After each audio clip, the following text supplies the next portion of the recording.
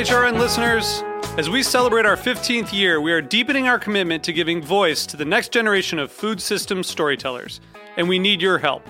Our internship and fellowship programs help activate new possibilities for underrepresented and underestimated young people through experiential journalism, audio engineering, and production training. Through these unique programs, HRN helps food equity stewards build essential workforce readiness skills that expand their potential and foster economic mobility. Please consider supporting these critical programs. And with a minimum donation, you can be entered to win a dinner for two at an amazing restaurant in one of 8 cities and tickets to a concert at a great venue in one of those cities. We have incredible partners across the country who have donated, as they also share our passion for helping to educate the next generation of food systems storytellers. Check out heritageradionetwork.org/15 to donate and enter to win today. That's heritageradionetwork.org/15 to donate and enter to win today. And make sure you donate before March 31st. Thank you. Today's program was brought to you by Patina Events at Brooklyn Botanic Garden, an idyllic location for weddings, corporate events, and parties of any style. Visit us at patinaevents.com. This week on Meat and Three, we're bringing you 4 stories about lost and found culinary treasures. We are searching for what will be lost, and we're trying to rejuvenate it. What we try to do is collect these sourdoughs that contribute to the biodiversity of sourdough in order to store them, to document them, and be able to preserve them for the future. It's bringing back the history and just being part of that time.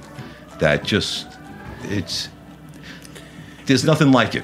There's nothing like it. When fame comes late, I'm sure it's just as sweet as when it comes earlier. Tune in to this week's episode of Meat and Three. That's MEAT+THREE. Available wherever you listen to podcasts.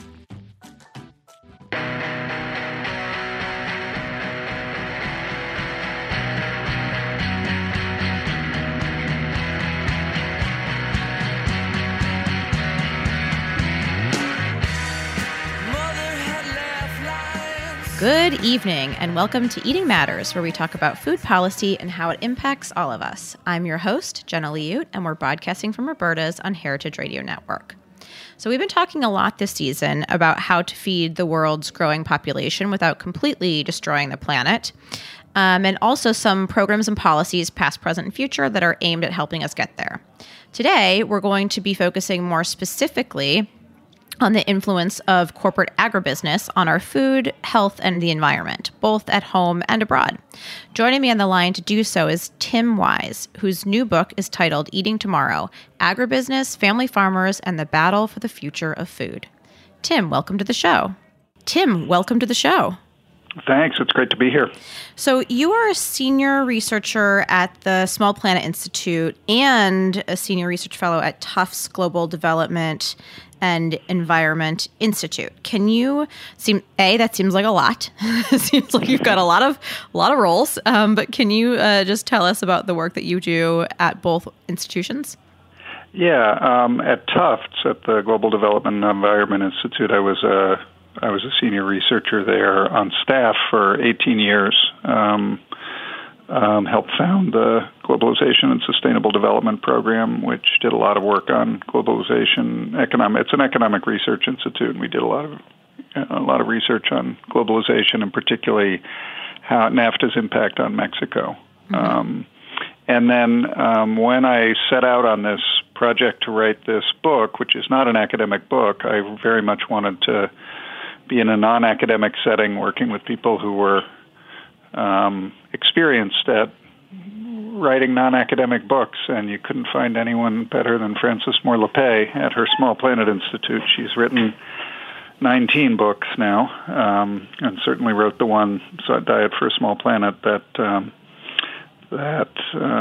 for many of us, I think, put this issue of food and the environment on the map. Mm-hmm. So I moved over, stayed a research fellow, not on staff at Tufts, and moved over to the Small Planet Institute to start a land and food rights program there.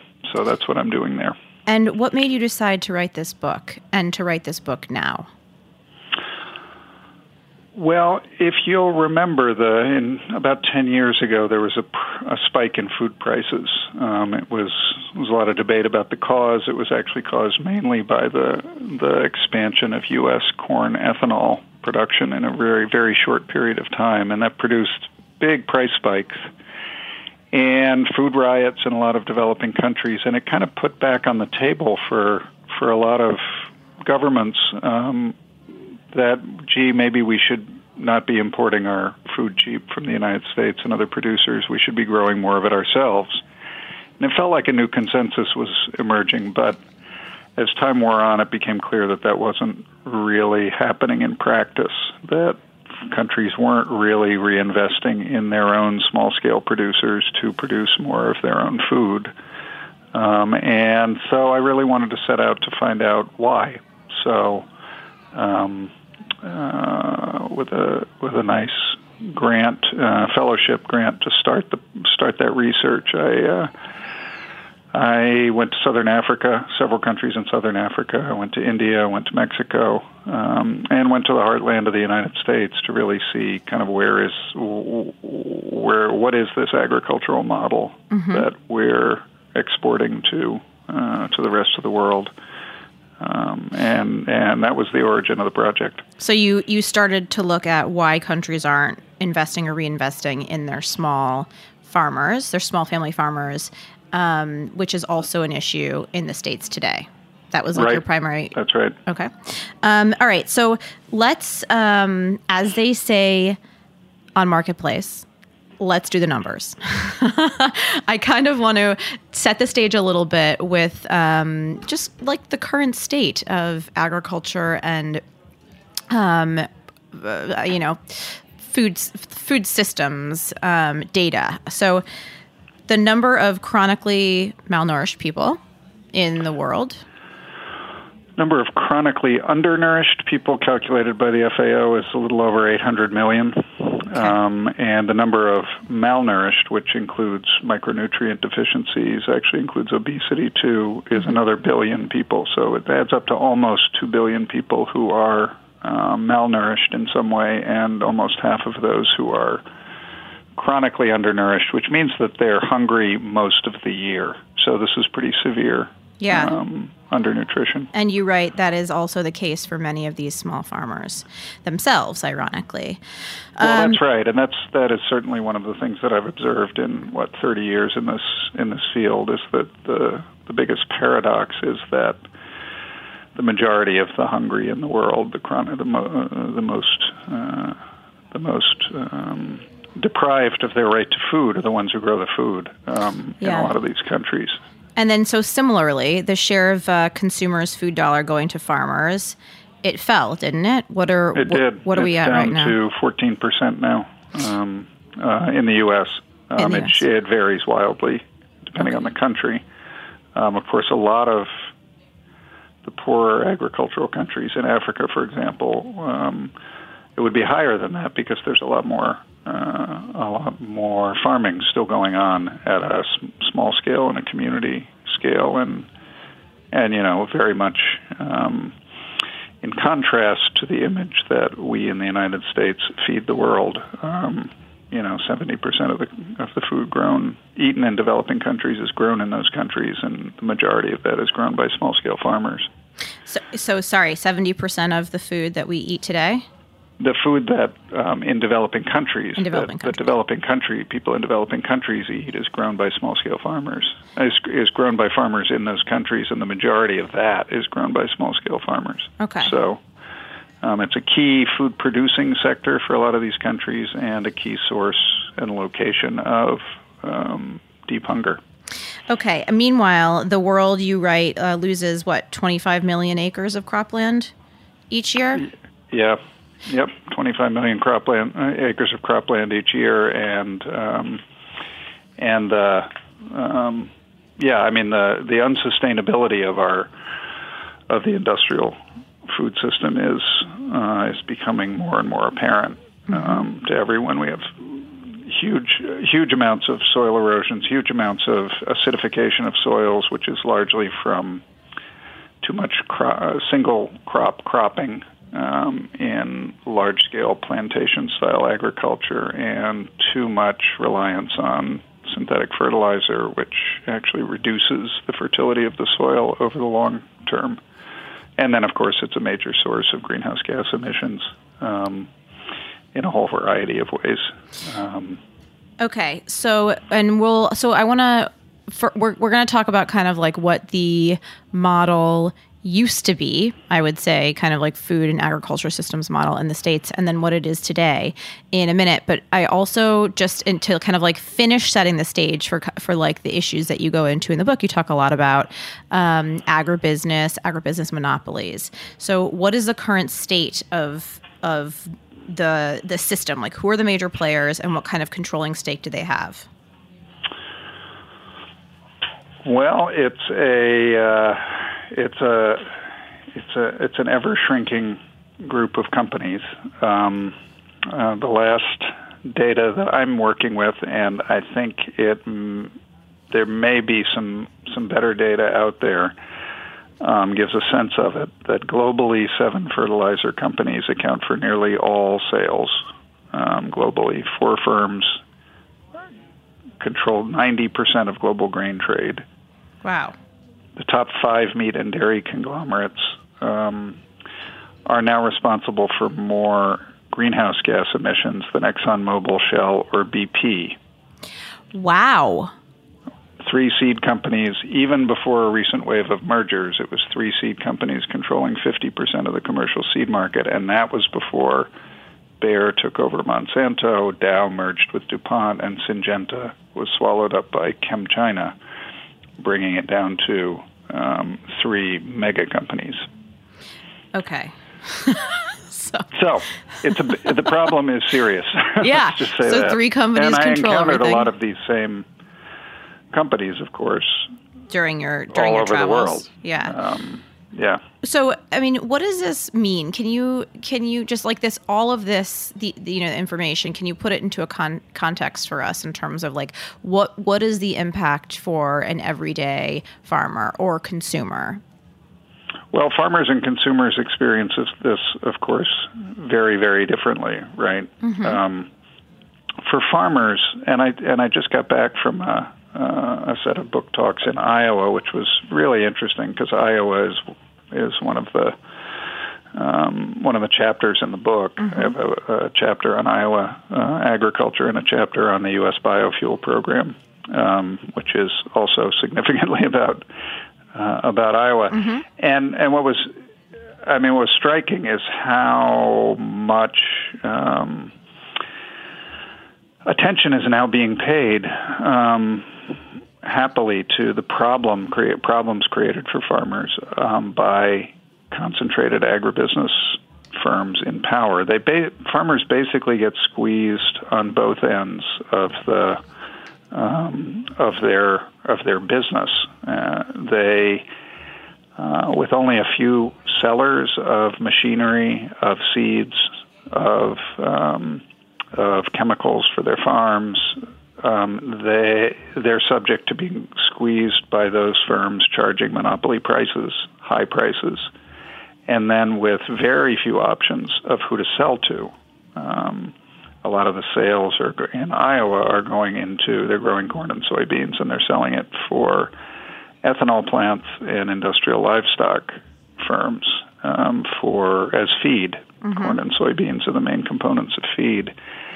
And they have, those are monopoly buyers, and those monopoly buyers can say, hey, we're not going to pay that much for that corn, and the price gets forced down even below what it would be otherwise. So they're in a terrible place in Iowa, and it shows. The data shows it that they're really struggling right now. There's waves of bankruptcies starting to happen. There's people going out of business, and a lot of farmers with not many choices about what they can do with their land if they don't do what the only thing the market will pay them for. There's nobody sitting in Iowa offering to buy broccoli if they decide to grow it. the buyers are there for corn and soybeans. Why they're there for? Well, why not? Why couldn't these farmers pivot to growing? Well, you know what? I'm going to table that question for later, because right now I think I want to go back in time and talk about a period that you write about in the book, which is 1933, when FDR named Henry Wallace his ag secretary. He had a view to and approach to managing our food and agriculture system that pretty much worked. Can you walk us through what these, what his sort of approach was, and then similarly, what were some of the major events that kind of changed our course since then that had the biggest effects? Sure. The Henry Wallace was an interesting character, as I learned researching that chapter of the book. Partly because he's really credited with being the inventor of hybrid corn seed, which really is it's the first corn seed that farmers had to buy every year if they were going to keep the yield advantages of that hybrid seed, and that created a seed industry. And his was the first. It was called Pioneer Hybrid, which then became DuPont Pioneer Hybrid. But it was so he was a big contributor to what amounted to a problem of overproduction of crops. But as agriculture secretary in the Great Depression, the big problem was that there was this overproduction of crops and nobody to buy things. So prices were really low for farmers. And what the government decided to do was declare themselves what they called the CEO of agriculture, meaning that they had like Ford Motor Company, when the Ford Focus isn't selling, it can idle a plant and reduce production. There's nothing like that in agriculture. No individual farmer has that power. So, recognizing that, they created what they called supply management policies. And those were a set of policies that basically said, we're not going to let farmers grow more than there's demand for. And by doing that, they took a lot of land out of production. They put it in conservation land. They put it in so-called set-asides. And they paid farmers a support price to try to make sure that farmers were getting a decent price for their grain.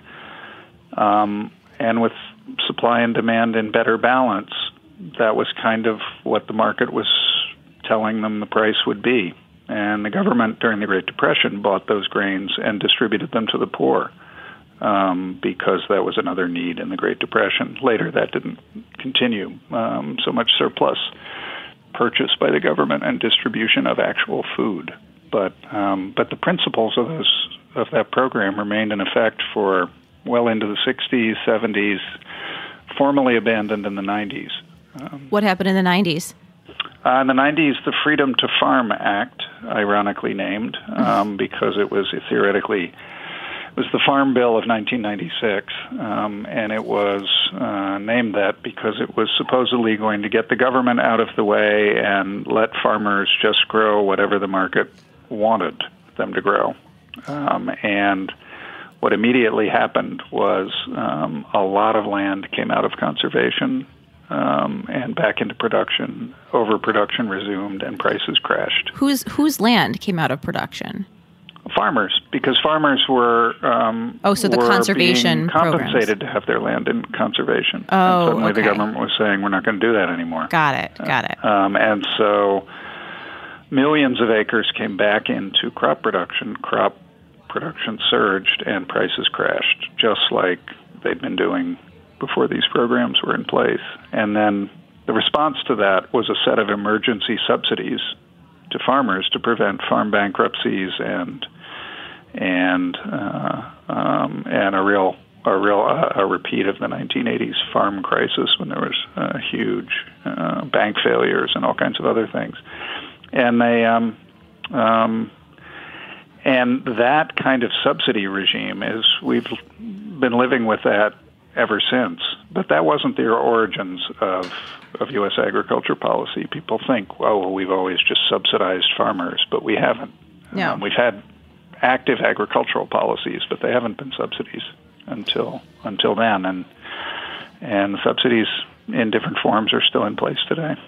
And these are a big part. These are the same subsidies that when we hear like the news talking about the problem of subsidies and the fact that like the 2018 Farm Bill didn't really address this issue. It's just sort of continued on.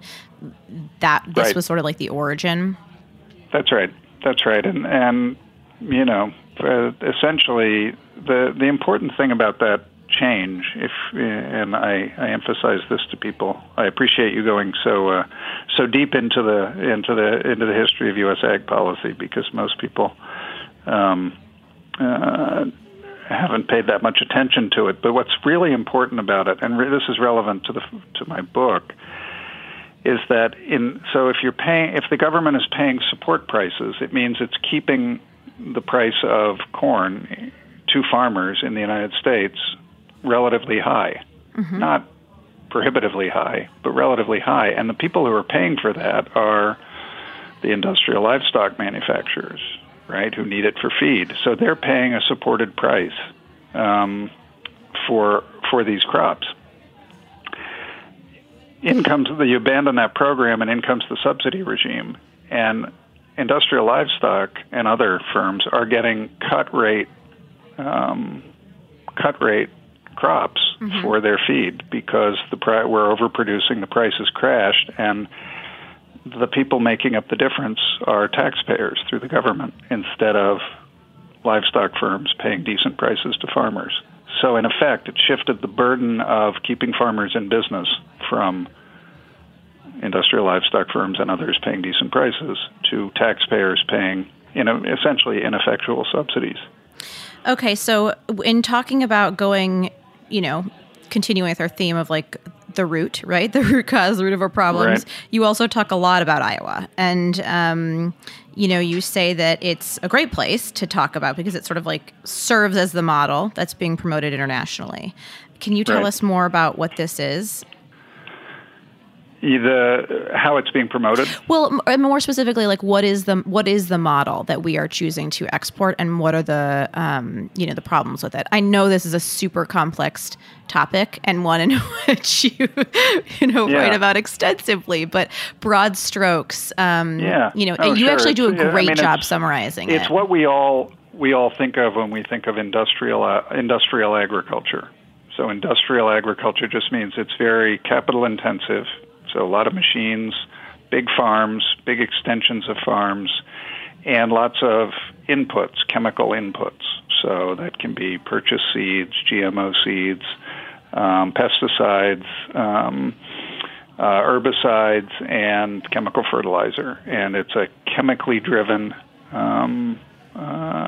operation. It's likened by many who criticize it to kind of an extractive model like mining is, because essentially what you're doing is you're saying, okay, we've got this land and we've got these people who are ready to work this land, and we're just going to extract food from it, or commodities really, because they don't end up being directly consumed as food much.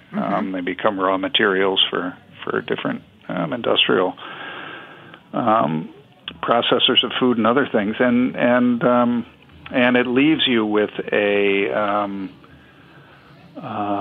huge expanses of agricultural land in a really small number of crops, and mining the soil in an unsustainable way for those crops. So there's huge pollution issues related to water quality, which is what I covered in the book a lot. That's been going on pretty intensely in Iowa, battles over the runoff from these farms, polluting the waterways, and soil erosion, which is, they say Iowa has lost about 50% of its topsoil in the last 40 years. And they grow mostly corn in Iowa, right? Is it the largest corn producing state? Corn and soybeans. Corn and soybeans. Corn and soybeans are grown in rotation, alternating years, depending on the price of one and the other. They complement each other because soybeans fix nitrogen in the soil, so they help keep the the soil a little bit more fertile for corn production, and that's what they grow. You're like a little bit. So earlier you said if farmers grew broccoli in Iowa, no one's going to want to buy it.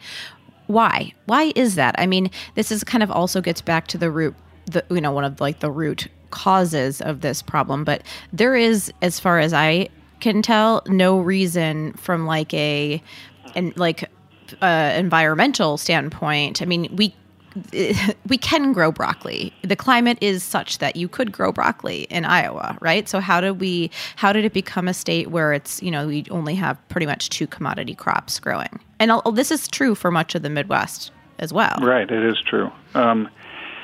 It's really what the market is demanding, and I think the thing that's hard for urbanites to fully fathom is just how much agricultural land there is. Mm-hmm. So when I pose the question to an agronomist at Iowa State University, it's like, well, essentially your question, what about growing vegetables? And he goes, yeah, well, the whole Des Moines area could be fed with X number of acres. What do you want to do with the remaining 2 million acres?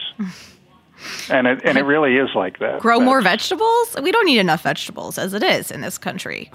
well, except I'll tell you what would happen if anybody even tried to do that is you would overproduce vegetables and you'd destroy that market too with prices that wouldn't sustain farmers either. Yeah. So it's a market that's out of balance. I think it's certainly true that it would be. And a lot of people in Iowa are trying to push for this, and I would support them in doing that, is to diversify their farms. Diversify those farms so they're not just producing corn and soybeans. And there's a lot of ways that people talk about diversifying farms there. Putting some of the land into grasslands, that could be for grazed livestock, that could be for, if there's even advanced ethanol production that doesn't use corn, could use the kind of grasses as a feedstock that you grow on land like that. That would do wonders for the environment. Putting some land into vegetables and other crops as well would really help the land, but also obviously help the diet. Mm-hmm. But that's not going to happen.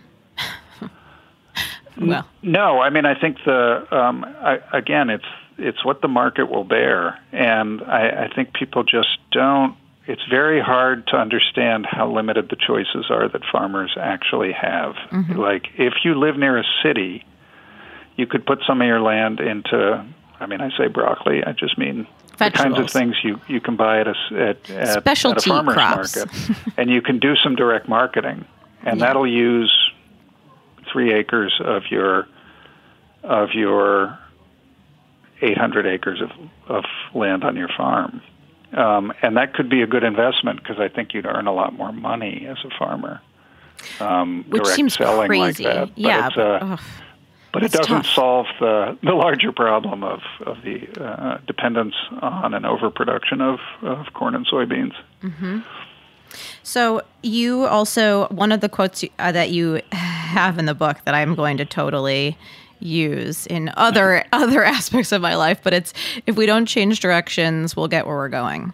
Yeah. Which is so great. And then you talk about somebody, an agricultural ecologist, Matt Liebman at Iowa State University, who you said, and I totally agreed, you found him to be like a breath of fresh air. Can you tell us, and I loved sort of his take, I thought it was incredibly balanced on just like the environmental movement right now and how those what needs to be applied to our food system and in order to kind of like move forward. I thought he was a realist, which I liked. But he is. I saw him last week too when I was there. Had a nice chance to catch up with him, and he just keeps at it. He's among the few at Iowa State University, which does a lot of agribusiness-oriented research, who's in their sustainable agriculture program. And he's done a lot of really creative research on the kinds of things that, his starting point isn't how do we turn back the clock and turn Iowa into a bunch of diversified farms that are small scale. He just doesn't think that's realistic. He's looking at how do we take this behemoth, this monster that we've created, and start moving it a little bit at a time toward more sustainable practices that could also be better for farmers and consumers. And he has a demonstration farm that's just brilliant. I mean, he shows, and he's still running this ongoing experiment on this experimental farm. He takes the typical corn and soybean farm, and what he tests is if you added another rotation to that two-crop rotation and added alfalfa for hay or grass of some kind.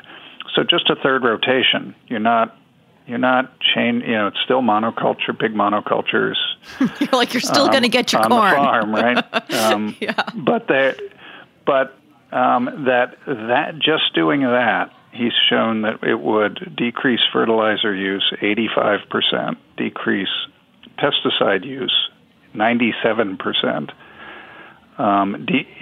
completely eliminate water pollution from chemicals in the area, and maintain the productivity of the farm and increase the long-term soil fertility because you're essentially eliminating soil erosion. So I say to him, wow, Matt, that's a win-win-win. You must have farmers all over the state doing it. And he says, no, not really.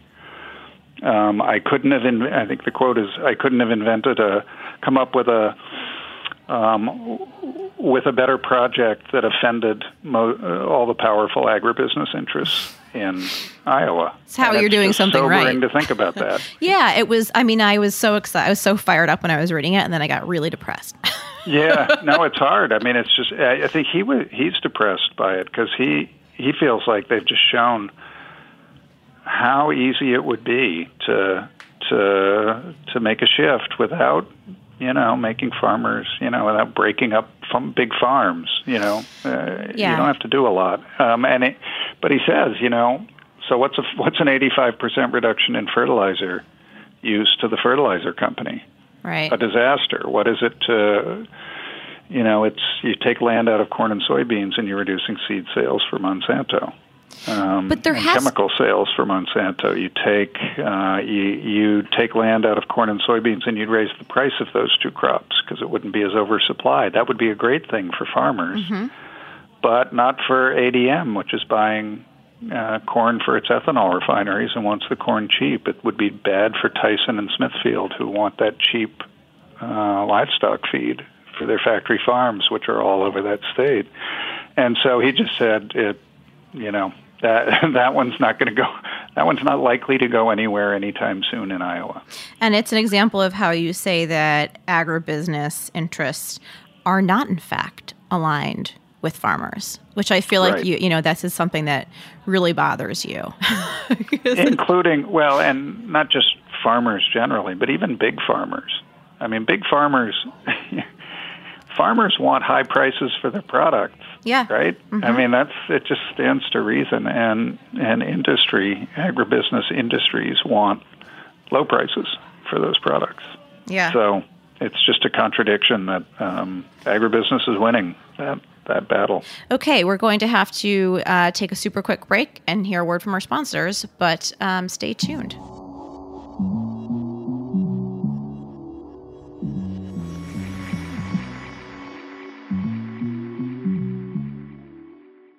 Patina Restaurant Group offers unparalleled service in New York's most iconic locations, including Lincoln Center, Rockefeller Center, and Macy's Herald Square. Patina is also the exclusive caterer at Brooklyn Botanic Garden. From meetings and presentations in the glass-walled atrium to galas in the renovated Palm House and intimate wedding showers at Yellow Magnolia Cafe, your event will be perfectly imagined and customized at Brooklyn Botanic Garden. You can also enjoy a la carte brunch and lunch at the picturesque Yellow Magnolia Cafe overlooking Lilypool Terrace. Executive Chef Morgan Jarrett's unique menu offers warm, distinctive cuisine with a focus on local vegetables, grains, and sustainably sourced meats and fish. Are you enjoying this podcast? Heritage Radio Network has plenty more. My name is Michael Harlan Turkel, and I'm the host of The Food Scene here on HRN. This show explores the intersection of food, art, and design by talking to people who are inspired by these ideas. The show features food photographers, food stylists, interior designers, and so much more. All the players that make the world so visually delicious. You can find The Food Scene wherever you listen to podcasts and on heritageradionetwork.org. And we're back on Eating Matters, where today I'm speaking with author Tim Wise about his new book called Eating Tomorrow, Agribusiness, Family Farmers, and the Battle for the Future of Food. What are some of the most problematic examples of agribusiness's negative effects on other countries? So do you want to you have a couple great case studies. Do you want to take one of them that really that you found to be the most impactful or offensive? Yeah, I mean, I ran into Monsanto everywhere, which surprised me a little bit. I did not expect to see them having an office in the tiny landlocked southern African country of Malawi. Wow. They control 50% of the corn seed market there. Not GMOs, but hybrid corn seeds, and they're hell-bent on expanding that market share. And they're doing so in all kinds of different ways. The government is subsidizing the purchase of those seeds and fertilizers with a government program giving coupons for discounted inputs to farmers.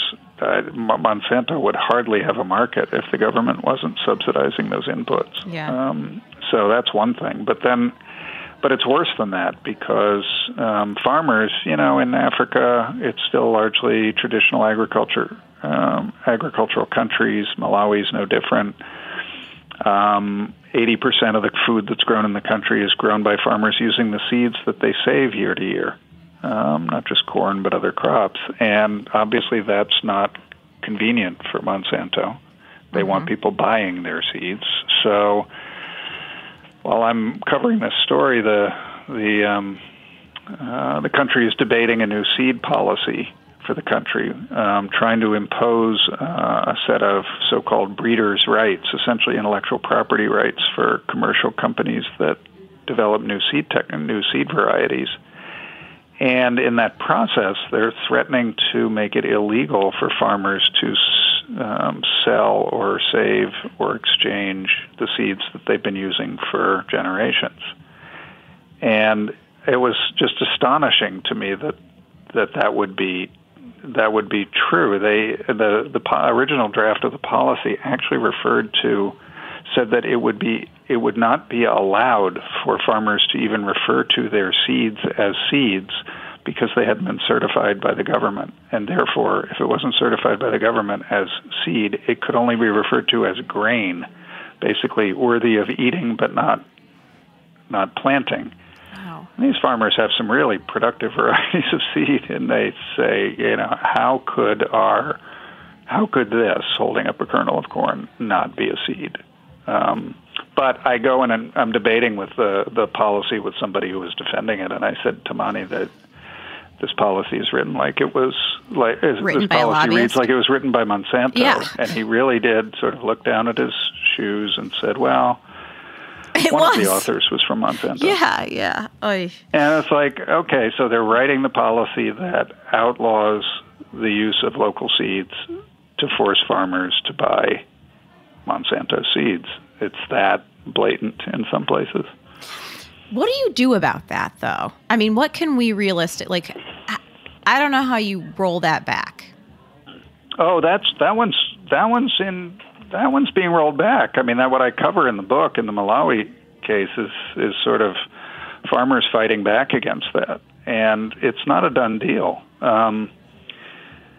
There's a lot of pushback on policies like that, and in fact, I'm glad that when I was so outraged by that story that I wrote it, and it became a little bit of a revelation in Malawi that Monsanto had been that involved. It caused a furor, I'm glad to say, and some new demands from farmers to change things about the seed policy. So the seed policy is the final one that they passed is nowhere near as bad as the draft that was drafted by Monsanto. And so there's room to shape these policies. There's just so many forces, powerful forces aligned behind them, including and notably the Bill and Melinda Gates Foundation. Yeah, you're very critical. As a big advocate for, quote unquote, modernizing African agriculture. And that's really dangerous. Well, what does that mean? I mean, I have to imagine that their intentions are not nefarious, but maybe in practice it is looking that way. And you're very critical of the organization, so can you tell us kind of what they're doing?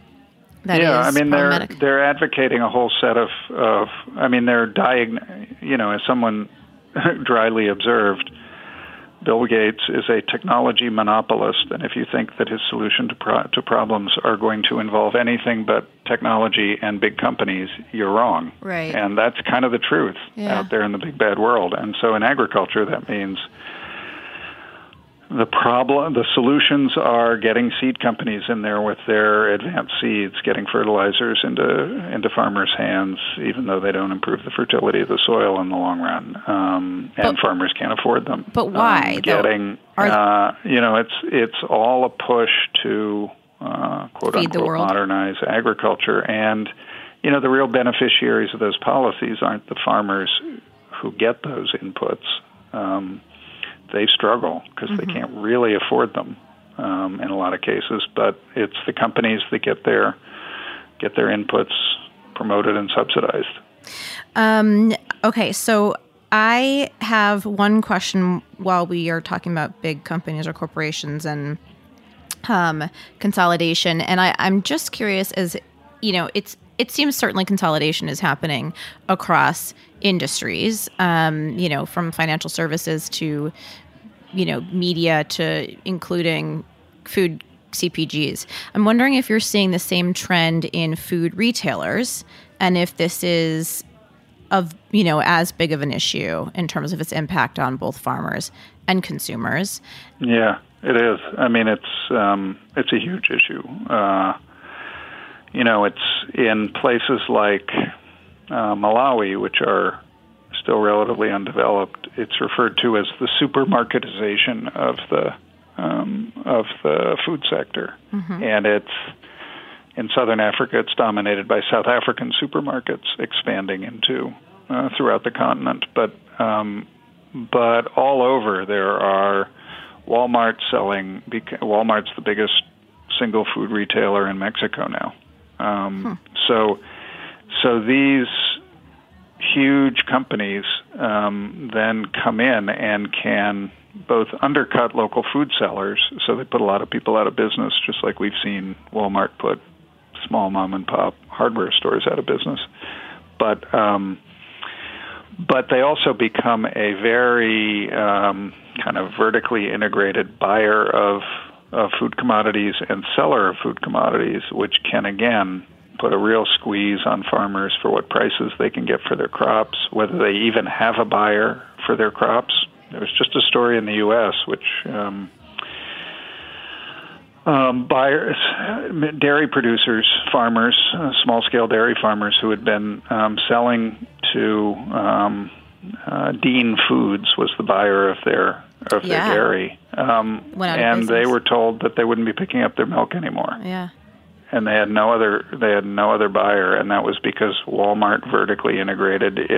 Decided it wanted to process all its own milk, and they didn't want to bother with small-scale producers, as many small-scale producers, and thank you, no, we don't need your milk anymore. And that's they have no other buyers. Yeah. They got tanks full of milk and nowhere to sell it.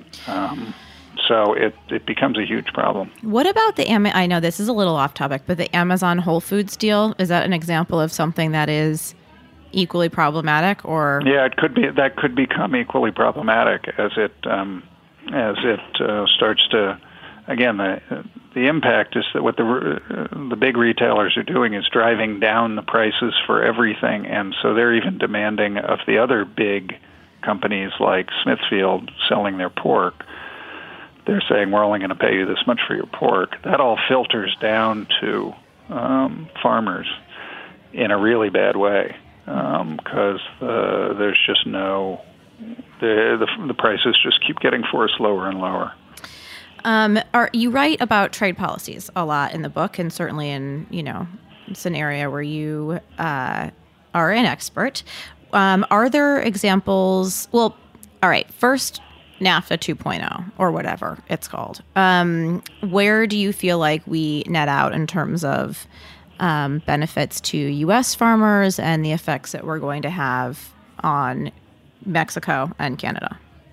Essentially, it's the same NAFTA. There are definitely things that are worth fighting about the new NAFTA that make things worse. There's nothing that makes it better for Mexican farmers, for sure. Right. And very marginal things that no one will notice that might open in a small way export markets in dairy to Canada. Yeah, we just talked about a few dairy. farmers, but dairy prices are so low that wouldn't affect the market at all. Wow. in any medium term sense. But don't you isn't it price controlled in Canada, or that just for Canadian farmers? Yeah, that's just for Canadian farmers, and the big victory of the U.S. in this negotiation was forcing Canada to allow in some imports of U.S. milk. But it's not going to is terrible for Canada. Yeah. But whatever. Yeah, exactly. Okay, so NAFTA, you explain that it's been very problematic for Mexican farmers. Can you give us an overview on, what the issue there is? Well, the big issue is agricultural dumping. That is, Mexico used to be able to put tariffs on imports coming from the United States of corn, soybeans, wheat, and a whole host of other basic agricultural commodities, so that its own producers wouldn't be undercut in the marketplace by those. And NAFTA eliminated those tariffs, and exports increased dramatically. Corn's the example I follow. It's the most important product going into Mexico. U.S. exports increased 400%. They were going in at dumping level prices, meaning prices that were below the actual cost of production because of the Farm Bill and the other issue of overproduction that we were talking about earlier. Mm-hmm. And Mexican farmers saw the prices they could get for their corn go down 66%. So just devastating. That's a drop. Yeah, and that's not. Is pretty much like that across the board for basic grains and basic food commodities coming from the U.S. Okay, so I know that we need to wrap up 5 minutes ago, but I just have two super quick questions. Maybe we can just get to this one, which is not quick, but you lay out all of these issues, and it does seem super daunting, right? And like, there's definitely not going to be a silver bullet. But what are some of the broad stroke policy prescriptions that you would like to see happen to move the needle? Well, moving the needle. There's a lot of needles to move in a lot of different countries. So it's hard. It's hard to know. There's a lot of different answers to that. Right.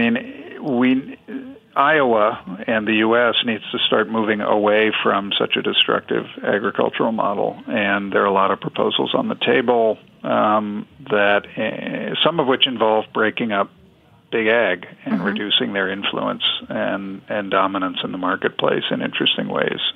So that's encouraging. And I should say that there have been calls from the Democratic hopefuls, Elizabeth Warren specifically recently. They've been talking about, she's like, I'm going to break up big ag, and talks about Bayer Monsanto. So who knows? No, that's right. And and that's a different That's a different narrative going on now. I mean, ultimately, we got to take land out of corn and soybeans and get it into something else, and that would be good for everybody.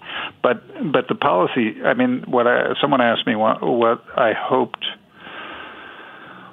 who I hoped would be most impacted by my book, and I said African governments, because I'm like, that's a good question. I should have asked it. Goods, and they're pouring good money after bad on these subsidy programs, and they could spend that money so much more wisely supporting the kinds of small-scale initiatives agroecological farming that I saw all over every country I researched in.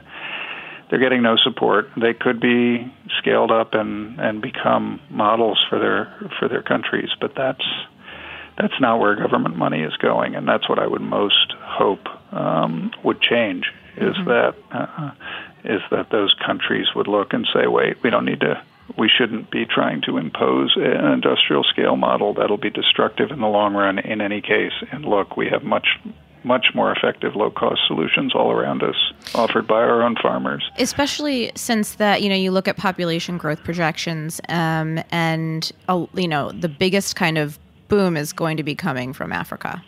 That's right. That's right. And it's well documented that the best way to address population growth is through bottom-up economic development that focuses on women and girls. Yes. And includes education, and that's not going to come from the imposition of this kind of a model.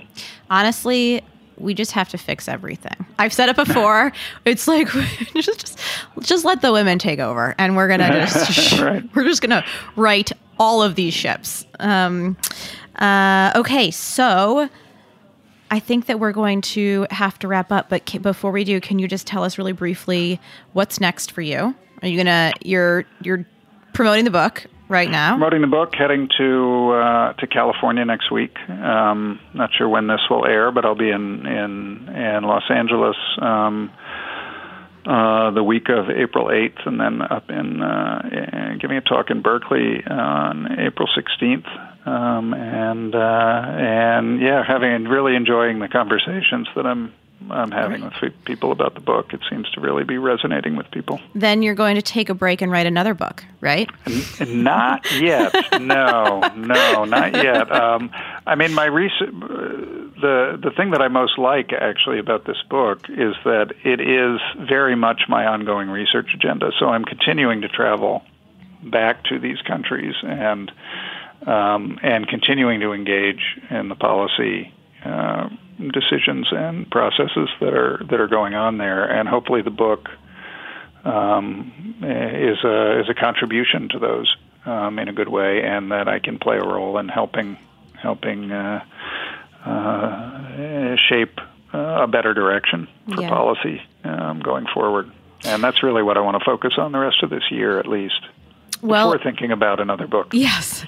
Well, it certainly is has been a contribution to our listeners having you on the show. So I want to thank you so much for taking time out of your schedule to telling us all about this. And then, just last thing, where can our listeners buy a copy of your book and follow your work, continue to follow your work? Yeah, the main... you can find the book on your favorite online booksellers and at your local bookstores, and you can get more information about my work at smallplanet.org, looking at the Land and Food Rights Program there, and at the book page for Eating Tomorrow. All right. Well, thank you again, Tim, so much for coming on the show, and I look forward to continuing your work, to follow your work. Thanks so much, Jen. I really enjoyed it. All right. Bye. Take care. Okay. I want to give a really big thanks to our sponsors for their generous support, as well as our engineer, the ever-patient and amazing Jeet Paul. Show music is by the talented Tim Archer. All episodes of the show are available on the Heritage Radio Network website or as a podcast wherever you find your podcasts. If you haven't done so already, subscribe, leave me a comment, let me know what you think. I'm Jenna Liut, and thank you so much for listening.